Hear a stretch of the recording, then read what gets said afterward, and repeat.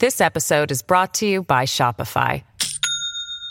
Do you have a point of sale system you can trust, or is it a real POS? You need Shopify for retail. From accepting payments to managing inventory, Shopify POS has everything you need to sell in person.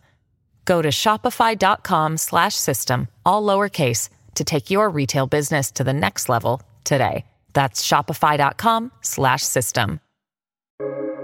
Welcome to the New Books Network. Good morning. Thank you for joining me for another exciting episode of New Book Network's African American Studies podcast. I am your host, Katrina Anderson. Today, I am joined by Dr. Peter Reed, who is an associate professor of early American literature at the University of Mississippi. He received his PhD in 2005 from Florida State University, where he also taught as an instructor from 2005 to 2007. He has also received NEH-funded postdoctoral grant in 2007 for archival research in early American theater culture in Philadelphia. He has published articles on early American and Atlantic theater and is also working on various book projects that looks at the outcasts and rogue characters in early American theater. He teaches at the University of Mississippi both graduate and undergraduate courses in early American literature. Today, we will be discussing his book, Staging Haiti in 19th-Century America, Revolution, Race, and Popular Performance. Thank you for joining me today, Dr. Reed. Thank you so much for having me. So, can you tell us a little bit about the book? Sure. So this is a book about theater and popular performance, but also about the broad sort of cultural construction of Haiti from the end of the 18th century to the middle of the 19th century. It's North American focused for the most part, but it does look down to Haitian performance in the Caribbean. It looks to British performance to some degree. And it was just my attempt to sort of figure out what, in a broad sense, Haiti meant to people when they were talking about it, writing about it, and acting it out in their sort of everyday lives. And yeah. So, why did you select Haiti as your topic? And you alluded to it a few moments ago, but how did you become interested in it, and why did you decide to share it? Great question.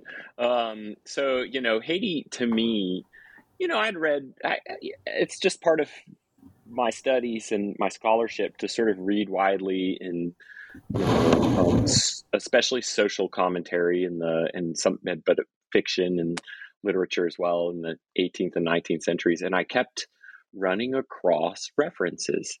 And it was pretty clear that the Haitian Revolution was sort of an open, and Haiti's sort of progress as a nation and their existence to the south of the United States was sort of this like weird open secret to Americans at the time. They knew about it. They knew certain things about it. They had heard about it or heard stories. There was a lot of misinformation as well, as you could imagine. And so I had run across these sort of random references. Herman Melville makes a reference to Haiti in a short story, or a play, performed a few times in 1795 has a character who, was a plantation owner in Haiti before the revolution, these kinds of things. And this sort of the weight of these sort of not random references, but sort of near random feeling references started to build up to the point where I asked myself, what exactly is, I think it's worth a book project to figure out what the big picture here might be. So, and I know this is from my own knowledge, and most often, that Haiti is there. And it really became illuminated more after various natural disasters, especially in the minds of Americans. But how do you think most people think about Haiti and the Haitian Revolution? Mm-hmm. And that's actually where I started the book, was thinking, when I started researching the book, it was at one of those moments, as you probably could guess, after in 2011, I was researching it, and the earthquake was very fresh in everybody's minds, the Port-au-Prince earthquake. And it and I did notice that is, as you say, a major sort of pattern, and one that people had used to define Haiti over time, and and it's sort of that's sort of one of the major arcs of American sort of thinking about Haiti, is that the revolution itself constituted a great disaster of sorts, in sort of the same way that earthquakes and tsunamis and cholera outbreaks also were Haitian disasters in the popular mind. And that was really interesting. And of course, as you could imagine, and that was driven by the sort of like pro slavery interest in the United States, and but there was also this sort of like really influential counter narrative that people noticed as well, which is that Haiti was also an inspiring, anti-colonial, revolutionary, and a potentially democratic effort. And those two major strands of thinking have been in competition ever since the 1790s, ever since 1804 and Haitian independence. And there's other I should add, there's other strains of thinking as well, which is one of the things I was interested in exploring in the book. And so there's also the Haitian Revolution as a sort of like thing connected to voodoo or zombieism or Haitian folklore or folk culture. That's also important and not something that I addressed as much in the book.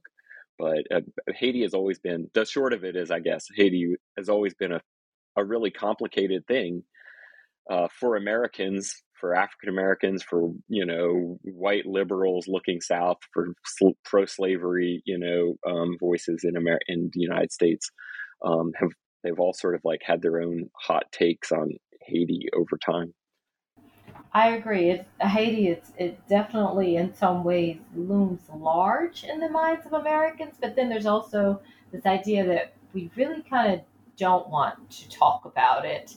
That even goes back to after the Haitian Revolution, especially as we were right there. If you think about Jefferson and Thomas Jefferson, what that represented to him in some ways, and that fear of insurrection spreading. Um, Especially to the enslaved African Americans. So there's a complicated, I want to say, dynamic that most Americans have with Haiti and what it means and how to actually conceptualize. It was very nice as I was reading your book and the ways in which you talk about that. But I wanted to ask you also sources. What sources do you use in your analysis?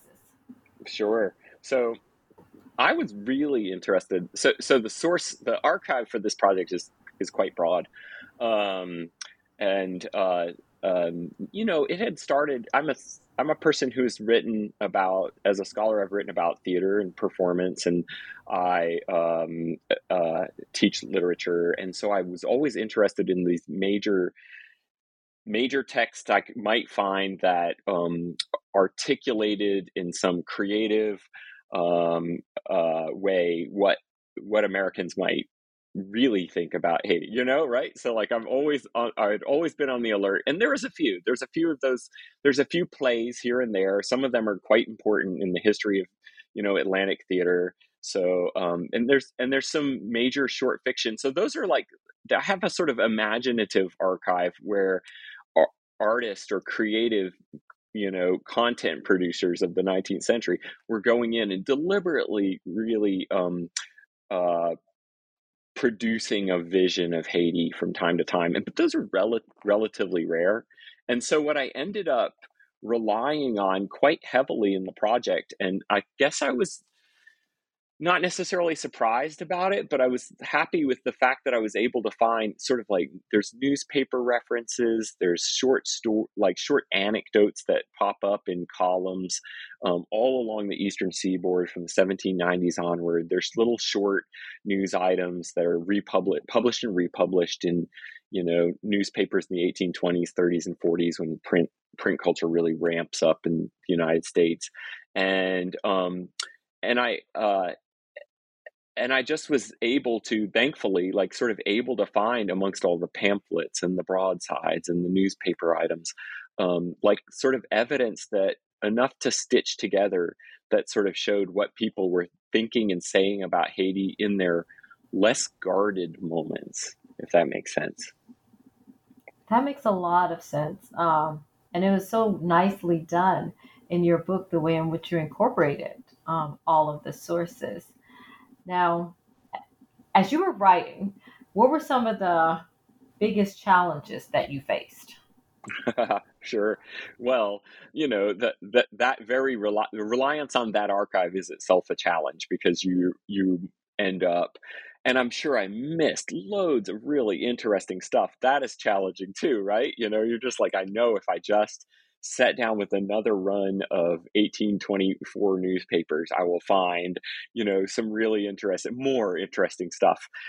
So one of the challenges is finding material in the first place. And there's amazing archives that I owe a tremendous amount to, from the Library of Congress to the Library Company of Philadelphia, the American Antiquarian Society, the National Archives, right, had materials. And a lot of these places have gone to great lengths to make them digitally available, but also, like, when you have to go in person and just look at old stuff, those places, those archives and libraries and collections have just been terrific. But that's a major challenge, and it just took this project sort of a long time to develop because the material was just slow to collect in some ways. But the other big challenge that I liked, that I really enjoyed, but also, it frustrated me a lot, was a sort of more conceptual one, which is that Haiti is sort of both everywhere and nowhere at the same time when you start looking for it. And almost anything can sort of feel like a reference to Haiti in certain circles or certain contexts. And it became a real sort of like sifting operation or pondering operation to sort of think about, like, what is like really, what's really going on here. What do I want to include, and what's unnecessary, and also, like how do you sort of genuinely prove or show that people were thinking about Haiti when they were making sort of like offhand references, or like snide remarks, or visual caricatures and cartoons that may or may not be be a meaningful Haiti. And so that's a lot of it. A lot of it is just the amount of, like, reference and innuendo and insinuation that was involved in people talking and thinking about Haiti. So made it really challenging to sort of sort out. And when they did talk directly about Haiti, I often found that they said less interesting, like the sort of like the plantation commentary or the political commentary was actually like not as engaging to me. It was usually people sort of that they felt like they were sort of saying one thing only, and not being as interesting as I was hoping they would be. But there was still loads and loads of really interesting stuff that was a real challenge to sort. I can only imagine how difficult that was to get through. Um, Now, as you were working on the project and you were thinking about the conceptualization of it, whose work would you consider as being influencing your own? Sure. Well, probably the number one biggest driver of this project was the work of the Haitian sociologist Michel Rolfe-Trujillo, who wrote a big book in, I think, 1995, Silencing the Past, and made this argument that I always, like, I took it as a challenge. I believe he is correct, and also that it left us with an opening. And he sort of made the argument that Haiti has become sort of like unthinkable. It's just been rendered in ways that, like, have exiled it from the sort of historical imagination of non-Haitian observers, really. And that's, yes, okay, I agree. the evidence all seems to point to the fact that Haiti is being marginalized in these really profound ways by historical discourse, by political discourse, by sociological discourse, even when it's well-meaning sometimes. But I thought to myself, if Haiti is unthinkable, there still seems to be so much evidence that folks were actually engaging with Haiti in some, maybe not in rational and thinking ways, but maybe in feeling or affective ways, or in ways that, in fact, performance is in a position to really talk about. And so, if they aren't thinking about it, what are they acting out? When they're not rationally engaging the idea of Haiti. And so, Trujillo's work has been just so important to me. But there's such a list. Dubois, the Duke historian, who's written fantastic historical accounts of the Haitian Revolution, has just been the work has been inspiring, and the way that he approaches those historical questions, the depth of evidence, and also as a person, he's just really a lovely person. It's very, very supportive, and so Laurent Dubois has been really important in his work. Reaching back a little further, and I know it just sounds like I'm listing, but this is such a fun question. The work of CLR James, for anybody interested in Haiti, is so important. I'm blanking on the name of James's Black Jacobins. Published in the mid 20th century and then republished a little bit later, and that's been just like a sort of like a extended lesson in how to talk about Haiti with respect, and understanding its full potential, and understanding its place in history instead of marginalizing it. Yeah. So, and there's current contemporary scholars along with Laurent Dubois. There's Marlene Doubt, whose work on Haiti and Haitian literature is amazing. Just a huge body of really sophisticated and detailed and committed work that she's been doing. I could go on, and I'm just not. I could talk your ear off, but let me not. Well, there is. It's one of those things where it's nice to actually hear about scholars actually working on Haiti, because you're right. For so long, it has been marginalized, and it's something that thankfully in the field, academic field, it's picking up. But in the minds of so many, it's hard for people to understand what to make of Haiti. Um, and how to address it. And so that's something that it's nice to see you and other scholars trying to shed light on a country that has a very, very, very fruitful and very, very interesting history. I mean, when you think of Haiti, and even if you think of the context of the Haitian Revolution in and of itself, what was accomplished was pretty, I will say, amazing given the time period that they were able to do it. Um, and it took planning, and it took, it was careful planning that had to be articulated, um, and they were able to do it. But yet, for so many, it's such a, I want to say, controversial topic, uh, in the minds of many.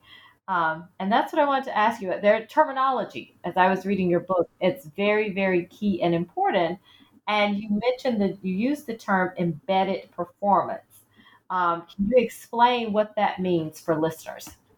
Sure. So that's an idea that I have to sort of give credit for the inspiration for that idea to a scholar of Caribbean narrative and history, Nicole Aljo, who's at I believe at Northeastern University in Boston, and she had done some really important archival work with with texts from Caribbean Planter Society, and with trying to recover individual stories and human lives from this documentation that really was all about sort of like the documentation was really all about reimagining people as, as property, as draft animals, as profit and loss on the books, and not in human ways. And she talks really persuasively about the idea of embedded narratives, and so you can find these little snippets of life stories excuse me, within the like in the unlively or inhuman documentation of a plantation. And I thought that's really fascinating. And that's a really original and uh, rigorous approach to the documentation, instead of just sort of throwing our hands up and saying, well, we just can't know, which is right too in some ways under some circumstances, but there's more to say there. And I thought about the plays and the dramas and the performative moments that I had access to, and a lot of them they didn't actually give us direct access, at least on the surface, to sort of like Haiti itself, or Haitian people, or performances that came out of Haiti. And that, like, on some level, like, I don't consider myself an expert in Haiti. Unfortunately, I'm more of an American lit guy and a North American, US American culture guy. And but I could sense that there was something sort of like over the horizon that was informing a lot of these performances, even when they seemed to be completely separated from, or like derisive of Haiti, or just lampooning it. There was often still something there. You could sort of like track something back. There's a there deep in the background. Um, Even behind a minstrel show, there were sometimes sort of like identifiable performances that said that actually connected in a legit way to Haiti, not just as a white person's reinvention of Haiti from a distance. And this was an idea that, like, reviewers will tell me whether it was successful or not, but this was the hope, was that I would be able to look within a play put on in Philadelphia or in London, or a narrative fiction that used performance, and sort of talk about what kinds of actual Haitian performance might be embedded within that, and in ways that like shaped it, even if it was despite the performance's intent, if that makes sense.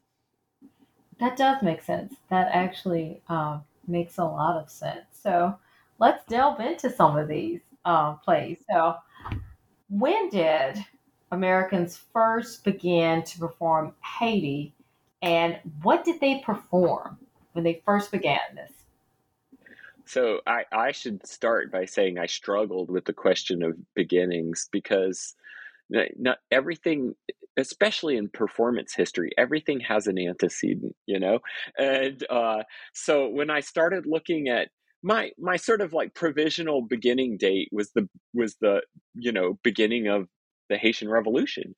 But of course, there are performance traditions, and there's a performance culture that predates the revolution. So anything coming out in the 1790s, anything emerging in the 1790s has predecessors, and to some extent, colonial Saint-Domingue, from the 1750 to 1790, is one of the world's richest and most elaborate like performance cultures. They had colonial theaters that paid more than the French theaters. They had famous actors and original plays, and were being put on. And this performance culture spilled out into the streets, and there was a world of performance that involved enslaved people on plantations, or it involved people of color in the towns.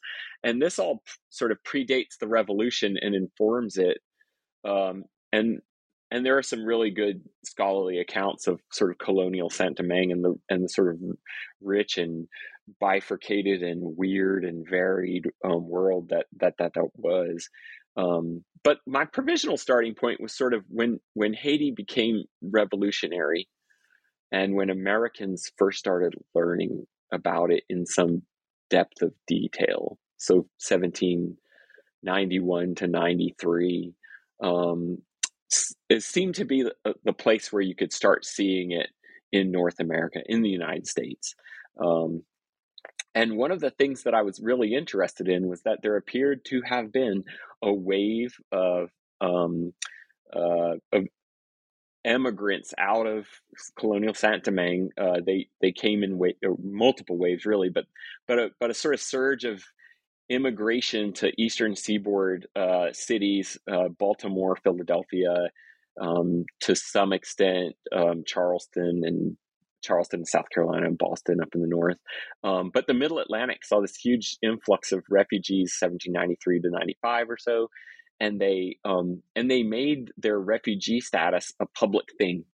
And some of them became actors. So this was probably one of the little tidbits of historical trivia that first set me on thinking about the whole project. And so one of the questions I started with was, what the heck would they have been acting? What would these refugees from a place experiencing slave uprisings that would eventually become, obviously a revolution, what would these refugees do? And who were they? Were they all white plantation owners or shopkeepers who had been run out of Cap Francois? That's probably the majority of them, but many were not. Then there's some suggestions that there were people of color, there were enslaved people amongst those refugees. So there was this whole interesting mix of incoming, people from revolutionary Haiti who had stories to tell about it. And they acted out at certain moments, acted out on the stage, their position as refugees. And I found that to be a really interesting, that was sort of the starting point for this project. And I worked on the 1790s for longer than I should have, really. But it turns out that there's a ton going on there. And that was one of the sort of one of those sort of energizing moments of performance about Haiti, for good or for ill, right? Because so many different people came in with different stories, some of which were, anti-revolutionary, counter-revolutionary stories or pro-slavery stories. Yeah. So, and what was their reception in American society? How were they received? It was complex. From what I understand, it was complicated. So I'm not sure if I can sort of put it all in a nutshell easily, but refugees from Haiti, from revolutionary Haiti, which was still Saint Domingue at the time, would have been they would have been understood primarily as sort of as French people, also as victims of a disaster, right? And whether or not people on the ground in Philadelphia or Baltimore truly understood the parameters of what was happening down there is an open question. They often sort of politicized the reception of the refugees and the immigrants was politicized, not always because of race, which is what modern observers might expect to see, but often because the Jeffersonian, the Democratic Republicans were pro-French, and the Federalists were sort of a bit more suspicious of the French and sort of more Anglophile, and so that could just your general attitude towards Frenchness could influence your reception, how you felt about those refugees. If you were an American, your proximity to slavery itself would have influenced your reception. So slaveholders, but not in always predictable ways. So slaveholders felt some sympathy for those other dispossessed slaveholders, but they also were suspicious of them and worried that they were bringing revolution along with their household servants that came north with them, and these kind of things. So it's really a mixed and vexed and ambivalent bag of responses that you see, and so maybe, and that's where I sort of felt like I had to leave it in the book. Like maybe just all you can really say is that that was highly unpredictable, how any given audience member might respond to, any given observer might respond to an, an a refugee or an immigrant from French Saint-Domingue. That makes a lot of sense. And I know one of the plays that you talk about is Murdoch's Triumph of Love. So, that particular piece, what issues were being addressed that related to the Haitian Revolution, and how did people respond to it? Sure, that's a really interesting play because for a whole bunch of sort of theater historical reasons, right? But it's also uh, telling in what it tries to do with Haitian refugees. So it's a play that centers on like some of its main characters are dispossessed Haitian dispossessed French Saint-Domingue dispossessed brother and sister, right, who have left the island and come north, and they sort of intrude on the Philadelphia life of Quakers and city folks and their servants, and including their African enslaved person named Sambo. So a little bit of sort of early racial stereotyping going on there. Like that's Sambo's sort of both a proto minstrel character, but also not. And so, but the play called "The Triumphs of Love" is subtitled the reconciliation. It's all about reconciling these different groups and trying to imagine how once the refugees get there, Americans might adjust their trajectory a bit and sort of integrate their lifestyle, their political ideas, their social standards to sort of become a big, happy, like greater Caribbean Creole family. And so the sister Clementine, who comes from French Saint-Domingue, marries into the family, and the brother Beauchamp becomes best friends with the Quaker George, main character. And so there's this sort of urge. And so it feels to me like the play is modeling or insisting on a sort of coming together that was probably fairly difficult in real life, that some people may have been sympathetic towards refugees like the characters in the play, but many were probably more suspicious. And there's a sort of register of that suspicion when the Quaker George reforms himself, and he's actually a slaveholding Quaker, which would have been a bit of a contradiction in the 1790s.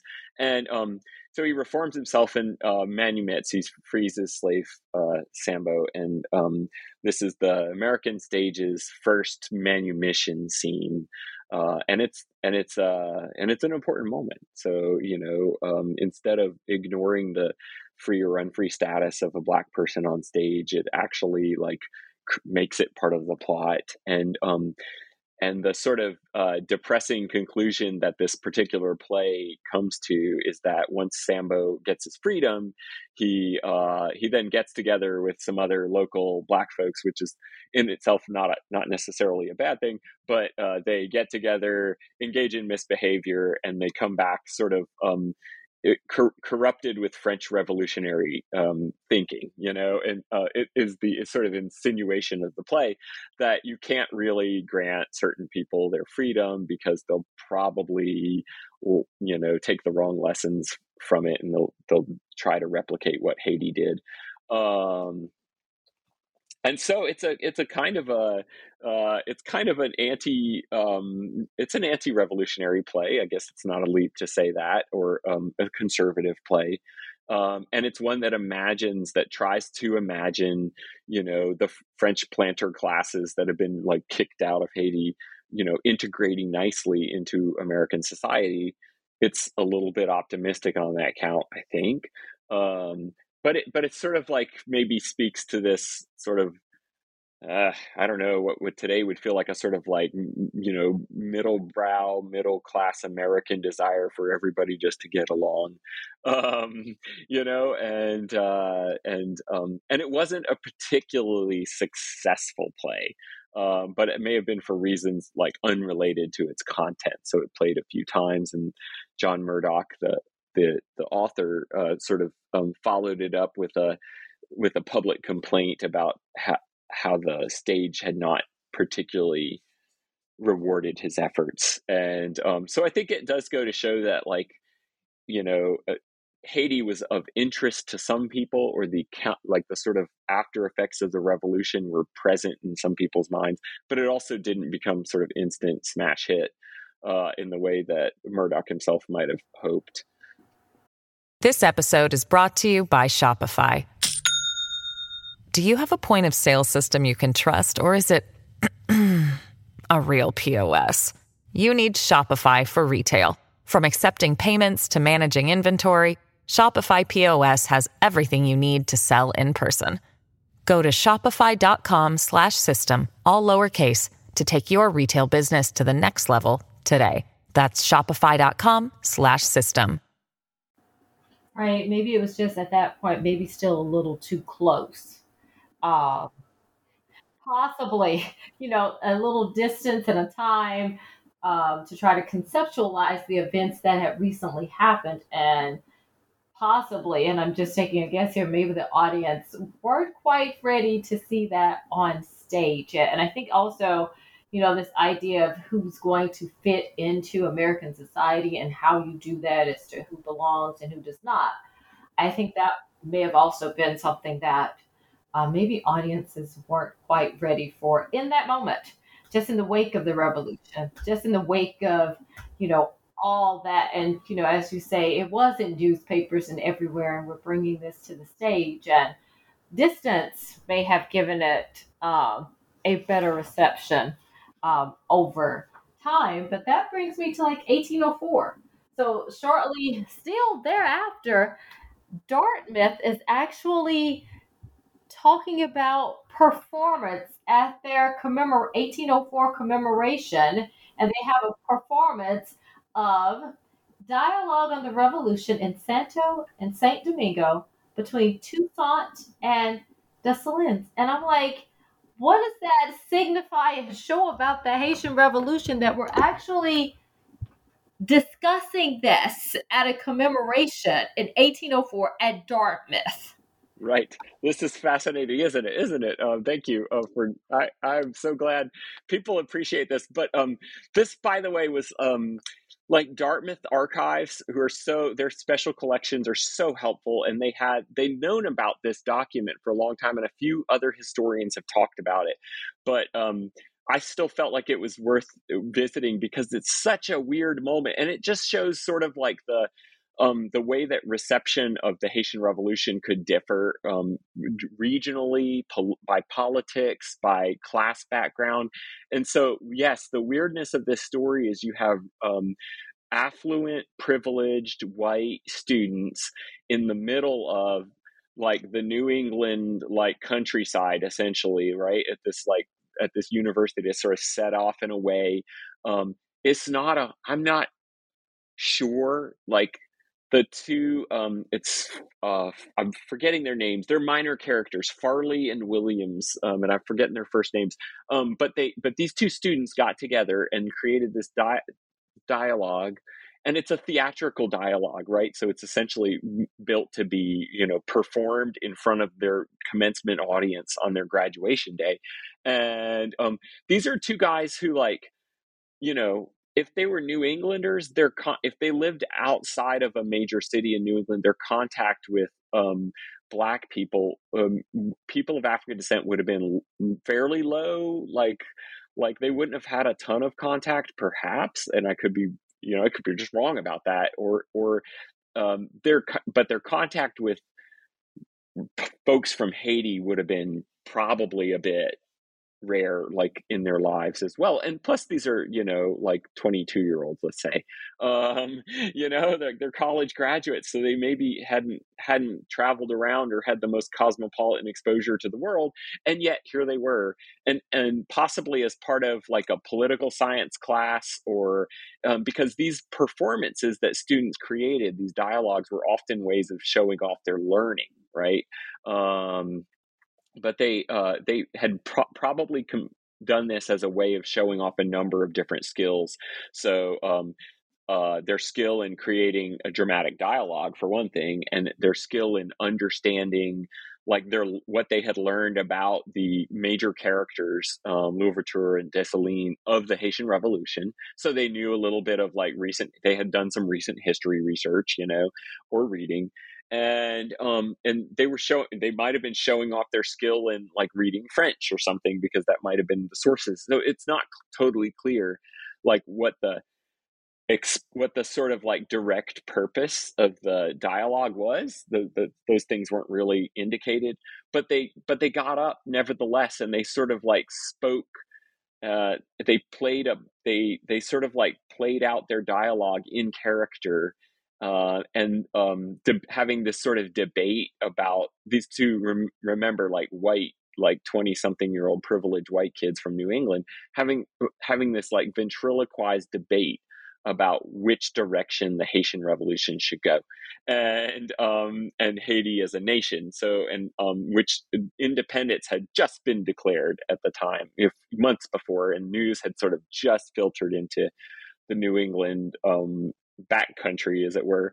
And here they are, like debating this, and they have Louverture, and some of it is like stereotyped or cliched, right? Even by 1804 standards, it would sort of be like a trope to imagine Louverture as like the Toussaint Louverture is like the generous, like upstanding and more like sort of westernized almost like hero, and Dessalines is like the more autocratic and potentially more violent character, who there are sort of episodes in Haitian history that tend to I won't say support that idea, but you can tell that certain episodes are the source of some of these tropes, right? And Louverture was rumored to have like generously saved his own former owner at the time of the revolution, and Dessalines was generally credited with like some wartime massacres that the French really publicized and didn't like, of course. And so the tropes are there, and it's trope based, and it's but it's also sort of like a genuine like debate about what slave revolution might mean in a sort of like broad political context. So thinking about revolutions in general. And it's also this weirdly literary thing that takes those characters and sort of like puts them in dialogue, in part by having Louverture, the character in the dialogue, be like sort of like returned from the dead, almost like as if his arrest and his transportation to France had like never happened. He actually got rescued by some sympathetic observers, and that's how he can have a dialogue with Dessalines, his successor. And it's so this really weird and interesting like reimagining of what the revolution means, that in some ways is like completely oblivious and clueless and trope based, and in other ways is like really challenging and interesting. So It's so fascinating to imagine that this is going on at a commencement ceremony, and you have this performance, and as you say, granted, we are talking about New England, where the population of African descent is not that much during this time. So, it's just fascinating that they were able to come up with this play, this dialogue between the two characters, and that it was actually allowed to be performed at commencement. Uh, so, if only I could have been a spectator for that. I know Um, it would have been something, right? yes, Uh, just to see them go into this, but that shows, it does show that the Haitian Revolution, it was looming in the minds of many, and what direction actually Haiti is supposed to take at this point after the revolution. So you do have these, as we would say, couple of 22-year-olds who just finished college. It's looming in their mind as well. All of the changes, I guess, and they're in New England of all places. It's looming um, for them as well. But, you know, that brings me to here where you have kind of Ira Aldridge and his performance in Christopher, King of Haiti. Now, with his performance, and this is something that I'm actually delving into in my dissertation, and it's talking about travel and this rise of the Black celebrity. Uh, how did his performance kind of help lead into the rise of the Black celebrity during the 19th century? yeah. That was one of the my favorite chapters to write. The story of Ira Aldridge is such a fascinating one. But I will, and the story of like rising celebrity, as you say, is like really important. Um, it's also like one of the things that I wish I'd been able to, and maybe I drew it out enough, but it shows that there's this whole like counter trajectory, this whole other narrative of Black people, in the United States, but more broadly as well, like over in England as well, um, that have like at the point where Ira Aldridge becomes famous, they had for like a generation plus been talking about Haiti, admiring its accomplishments. They understood, the implications of the revolution, and they were watching the nation building, that was happening, and they were paying close attention to it. And Aldridge himself is a really interesting character, and your audience may know, he's sort of got this outsized reputation as the first Black Shakespearean, but he was just a star. He was just a star actor. He was not just a Shakespearean. Let me say, he was sort of a really well-rounded and famous in sort of a number of different genres. Famous and credited with capability, right? So the critics, popular and critically acclaimed, let's say. And he came out of New York, out of a short-lived Black New York theater scene that had already produced a number of stars that are like not quite as well known. James Hewlett, but they're still, to theater historians, we know that as like the sort of beginnings of formal professional Black theater that would then produce, really major figures in like Aldridge, and then he would be in sort of a lineage that would lead to like the big um, the big African American stars of the 20th century. So it's almost a direct line. So he's in there, and even though he left the United States and eventually died in, I think after a stint in in Russia and Poland and Germany, stints, and earning acclaim the whole way. But he was just a big hero, and he's sort of like lost to American theatrical history in some ways, just because he had such a cosmopolitan career. But what I was interested in was this moment sort of early in his career where he makes the jump from New York City, which would had a theater scene, but it was pretty provincial in the early 1820s, late 18 teens. And usually New York would import sort of washed up English actors. And one or two of them would become famous in American circles. But the traffic was pretty one way at the time. And I'm probably forgetting one or two American stars who did like a tour, but the real sort of two-way traffic would not develop until a bit later.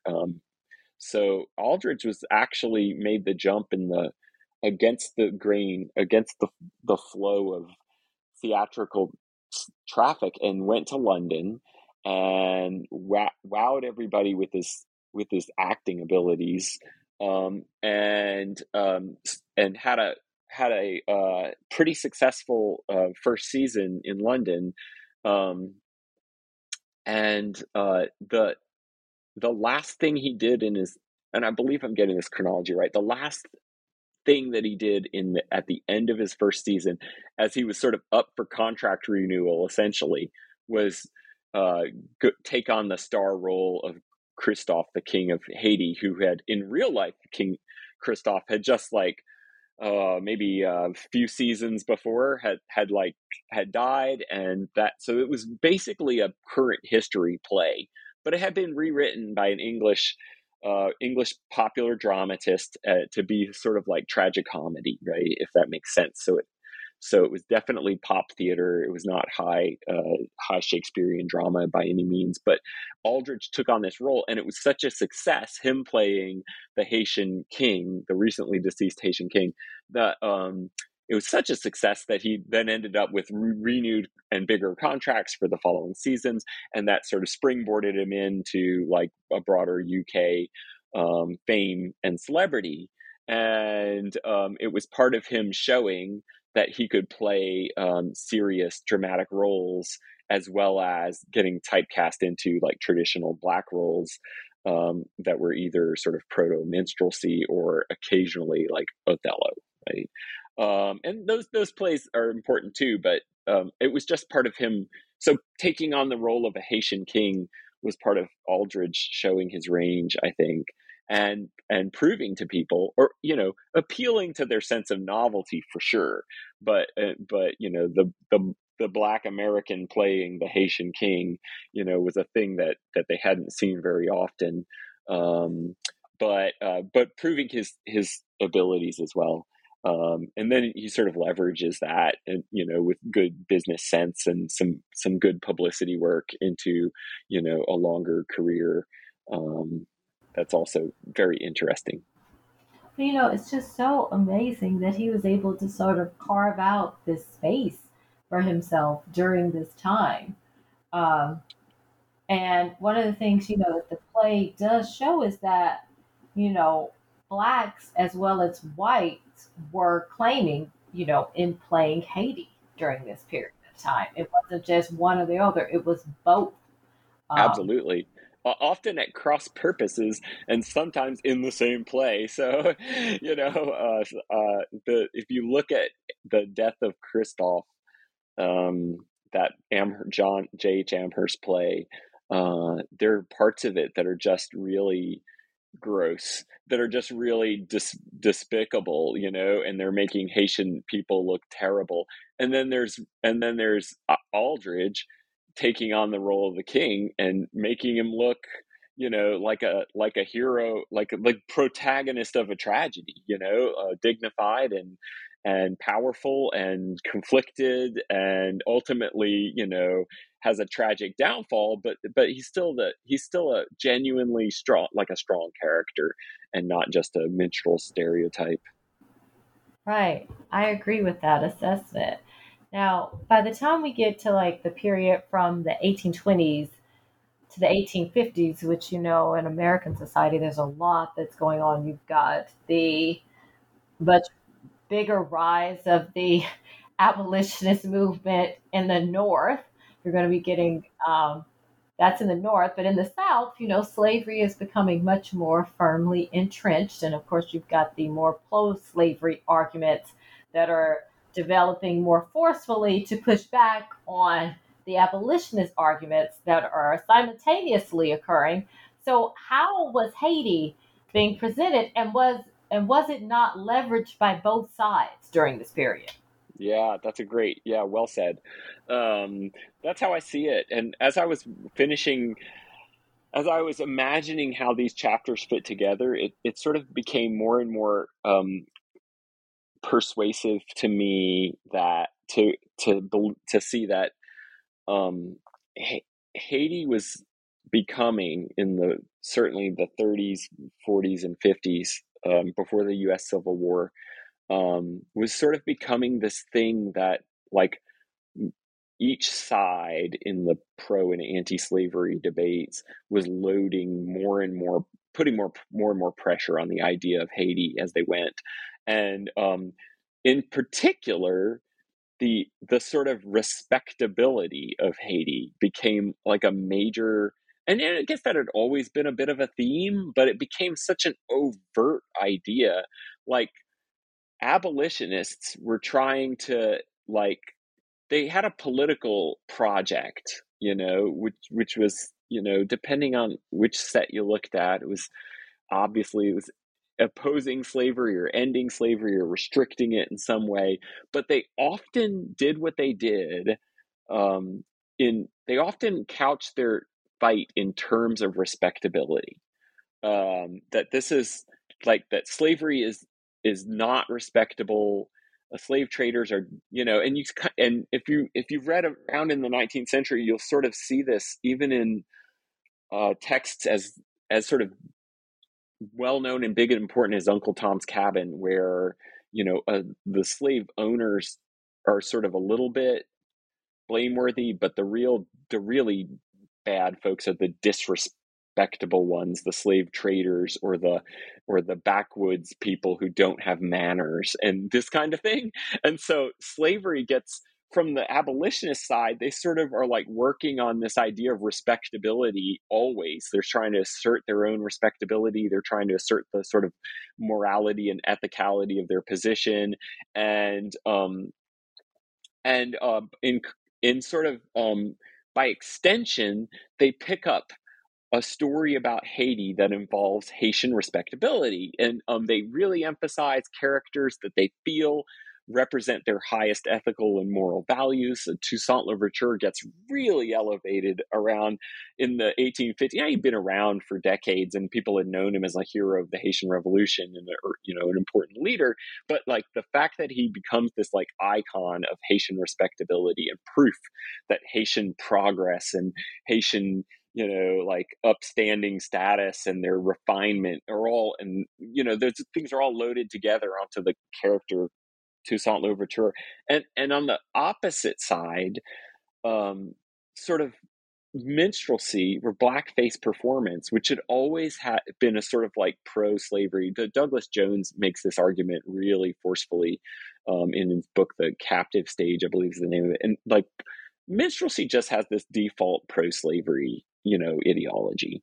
And no matter what else you say about it, whether you think if you're the kind of person who thinks that it's about humor, it's still default pro-slavery, and it's functionally sort of like pro-slavery, and it's about the erasing of Black bodies and replacing them with made up white bodies, right? And so there's this. So I began to sense this like major, like not to be dramatic about it, but like this sort of like battle for the soul of Haiti, this sort of like battle to claim the style of representing Haiti, whereas one side saw it as like the thing that ought to be elevated and as respectable and as admirable and all these things, and the other side that sort of had this whole battery of popular performances that tended to like make a joke out of Haiti as much as possible and lower its sort of respectability quotient,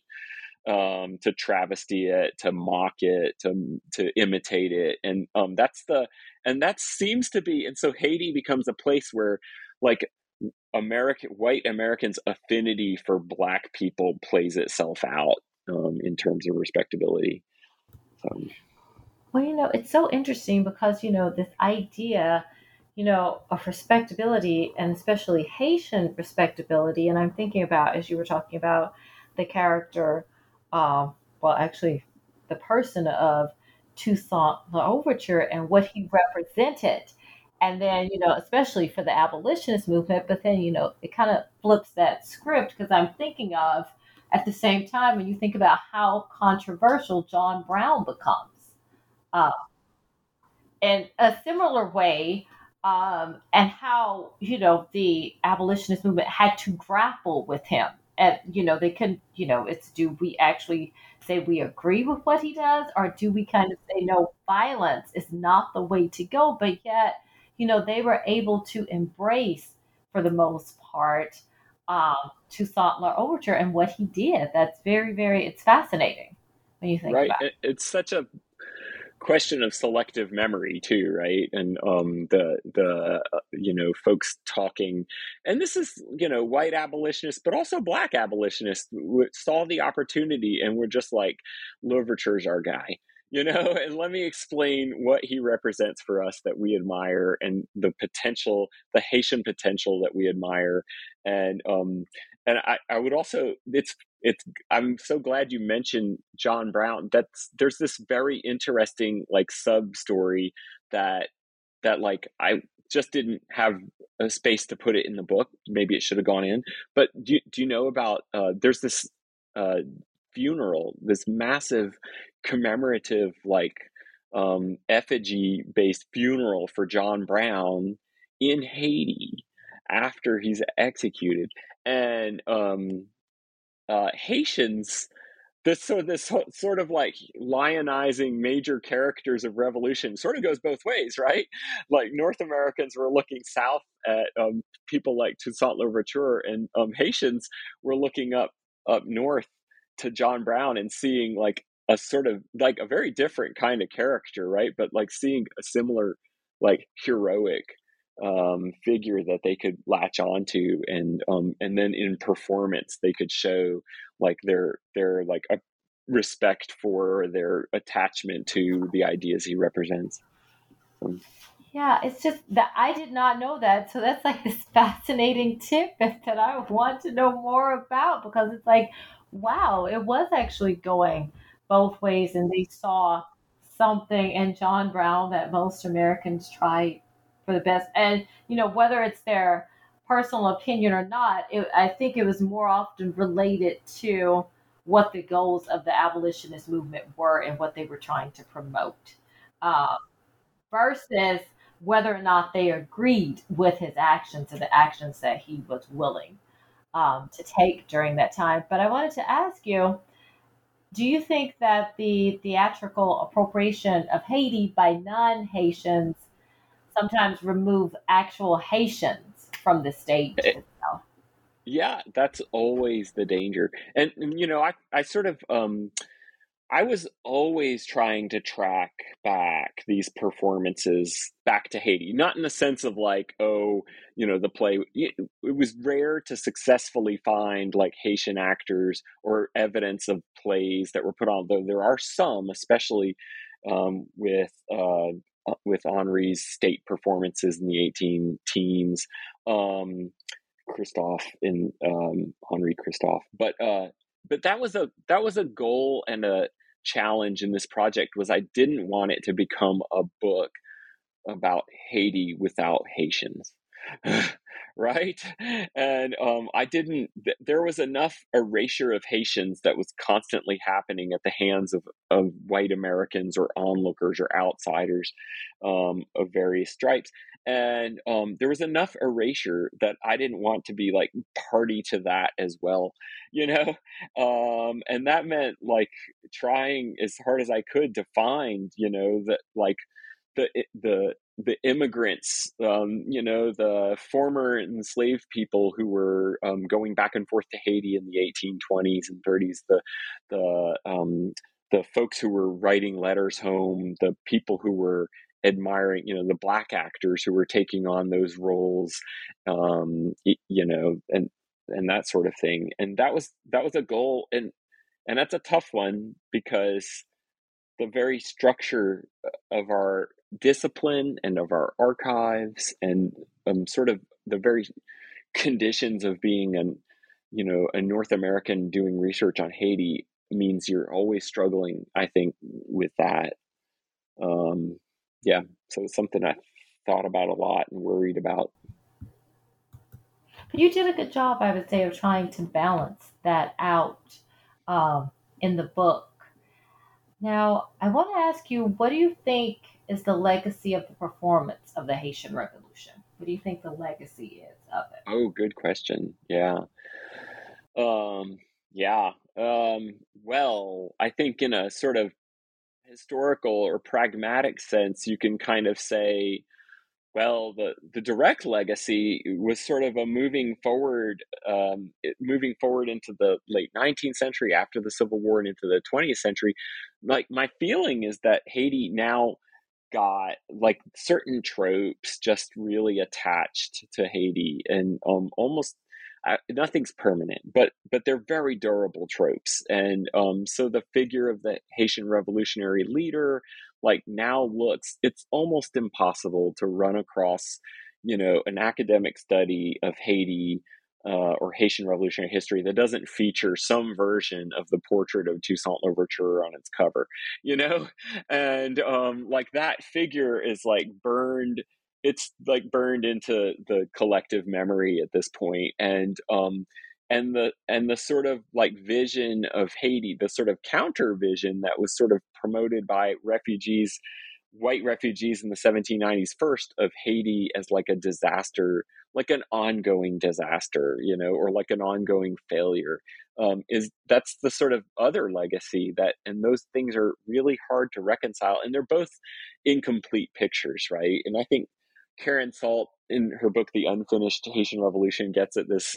Like this is one of her, I think, arguments that I really learned from, and it's just an ongoing, what those major tropes um, do for the legacy of Haiti is they try to lock it down into and try to sort of make the implicit argument that Haiti is just one thing or the other, and it's certainly, as anybody would know, if you thought it, in a sort of human sense, it's just much more complicated than that, and the other major sort of legacy that we're still working on and shaking off is this like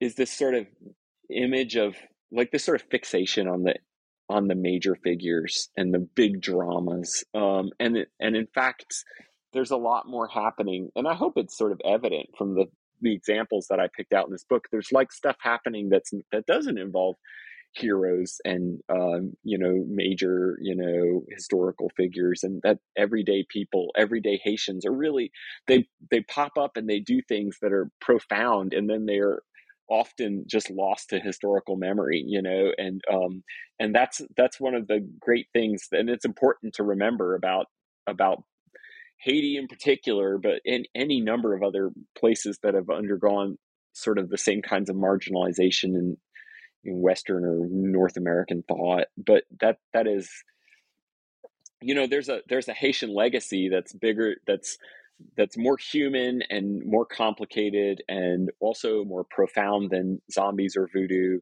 although those are certainly a part of the human experience in Haiti, but they've kind of gotten blown up in the 20th century.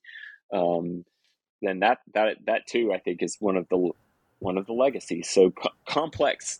I think there's no single legacy, and not all of it is not not all of the theatrical legacy of Haiti is bad. So some of it is inspiring and makes Haiti available as a coherent narrative with a heroic, potentially sort of heroic or triumphal storyline.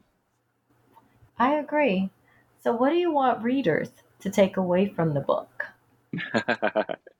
Good question. Great question. I want them to think of Haiti as something that we all already know more than we think we know about it, and that involves looking at tropes and stereotypes, and then looking right past them and trying to figure out what it is that's actually there.